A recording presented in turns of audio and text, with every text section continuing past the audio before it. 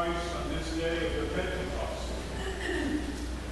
And the Vespers, yesterday and last night, we heard, behold, we celebrate the Feast of Pentecost, the coming of the Holy Spirit, the fulfillment of the promise and our hope. Today we celebrate one of the greatest feasts of our Holy Orthodox Church. You can go anywhere in the world, and where there's an Orthodox church or cathedral, you will have no room to go in. But this is the day of Pentecost. And if you go to Jerusalem and go to the Holy Church there, you'll have no room to get into the tomb of the Lord. For it is Pentecost. And today we celebrate this feast. If we will, only after Pascha, the Feast of Feasts and the Theophany, every feast of our church is important to us because God Himself has something to reveal to us and teach us of the events of salvation history which He has unfolded before us.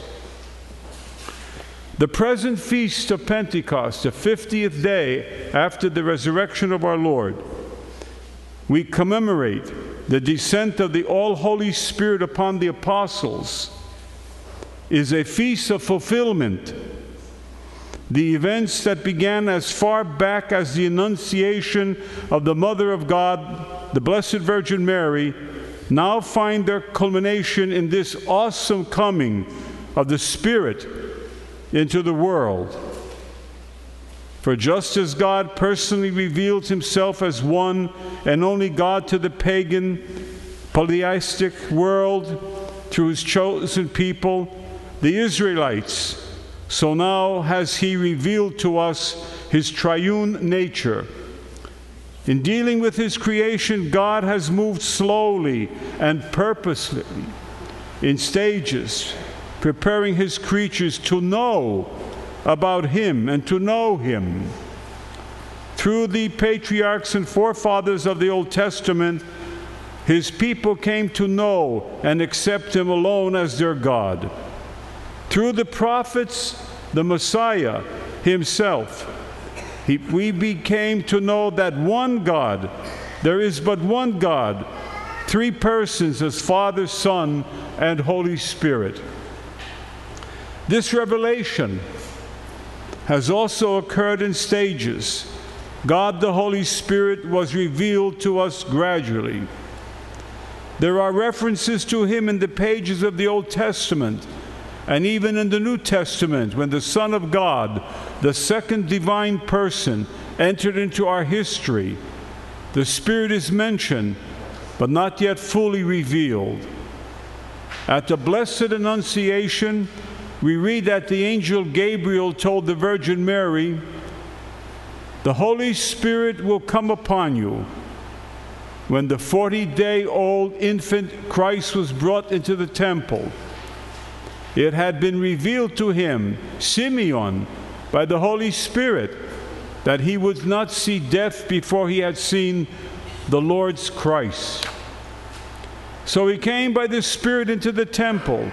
At the baptism of our Lord Jesus Christ, the Holy Spirit descended in bodily form like a dove upon Him. Before He began His public ministry, the Christ was led by the Spirit into the wilderness. There He sat, and there He was for 40 days and 40 nights. At His transfiguration, we see the Spirit's presence as a bright cloud, which overshadowed them. This is all mentioned in the Gospels of Matthew, Mark, and Luke. This is reminiscent of the pillar cloud which led the Israelites through the wilderness and the cloud which enveloped Mount Sinai when Moses went up into the mountain to receive the 10 Commandments in the book of Exodus, and the cloud which descended and filled the temple of Solomon, according to the 3rd book of Kings. Thus, that was consecrating that temple and also that mountain. But now these partial revelations comes the fullness of the Holy Spirit on Pentecost Sunday.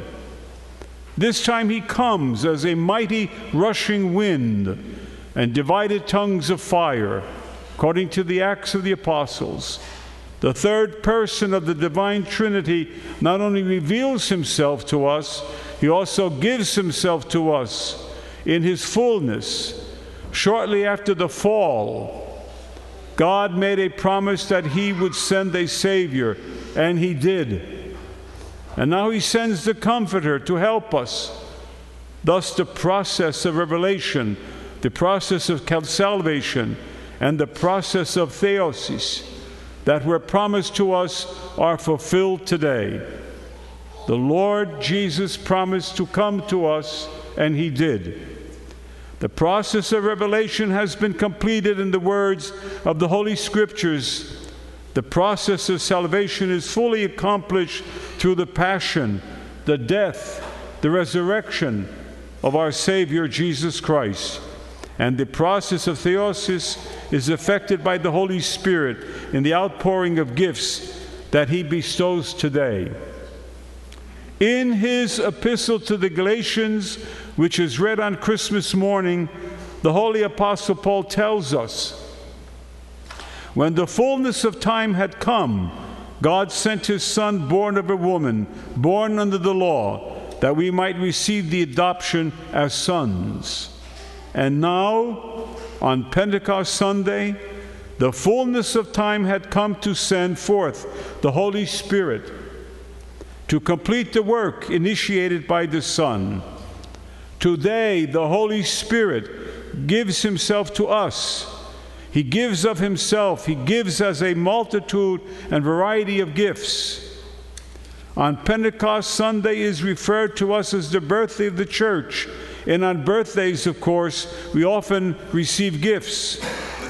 The Spirit also gives them freely and abundantly. So to those who desire them and seek him, at great Vespers, on the eve of Pentecost yesterday, we heard, the Holy Spirit provides every gift. He inspires prophecy, perfects the priesthood.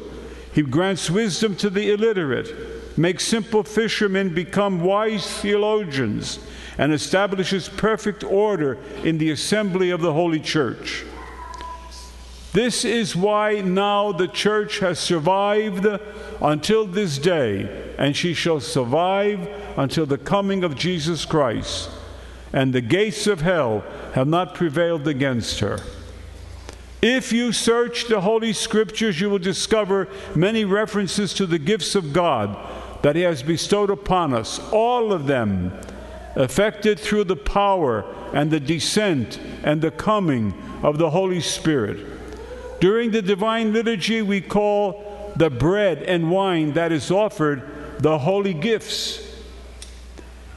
We have given them to God, and the Holy Spirit has returned them to us, transformed them into the precious body and blood of the Savior. The most beautiful part of our liturgy is when the holy bread and the wine is brought, the prayers are said, the incense is offered. The bread becomes the body of Christ by the descent of the Holy Spirit. The wine, by the descent of the Holy Spirit, becomes his blood. And then, at the end, the priest or the bishop says that these gifts be consecrated and these gifts are sacred by the descent of the Holy Spirit. Amen, amen, amen. Near the conclusion of the Divine Liturgy and the Amvon prayer, we are again reminded of the words of the Holy Apostle James. For every good and perfect gift is from above, coming down from you, the Father of lights. And in the third gospel that is read in procession around the church on Pentecost Sunday, we hear, if you then, being evil, know how to give good gifts to your children, how much more will your heavenly Father give the Holy Spirit to those who ask him? As the Holy Spirit descends once again upon us in this day, at every liturgy, and upon always the bread and wine, to feed us, to give us the salvation that's to come, I pray that each of you will receive and avail yourself of these gifts that He gives us and utilizes them to the very best of your ability, showing gratitude and giving glory to the giver of all blessings. Listen to the words in the liturgy. Listen to what the priest or the bishop is saying in prayer. Come down, O Lord, Holy Spirit. Make this bread the body of Christ, this wine the blood of your Christ, changing them by your Holy Spirit. Amen, amen, amen. The most perfect gift that God has given us, the most sacred of gifts, lying on the altar this morning, waiting the transforming of this into the very body and blood of Christ, to feed me and to feed you. In the name of Father, Son, and Holy Spirit, amen.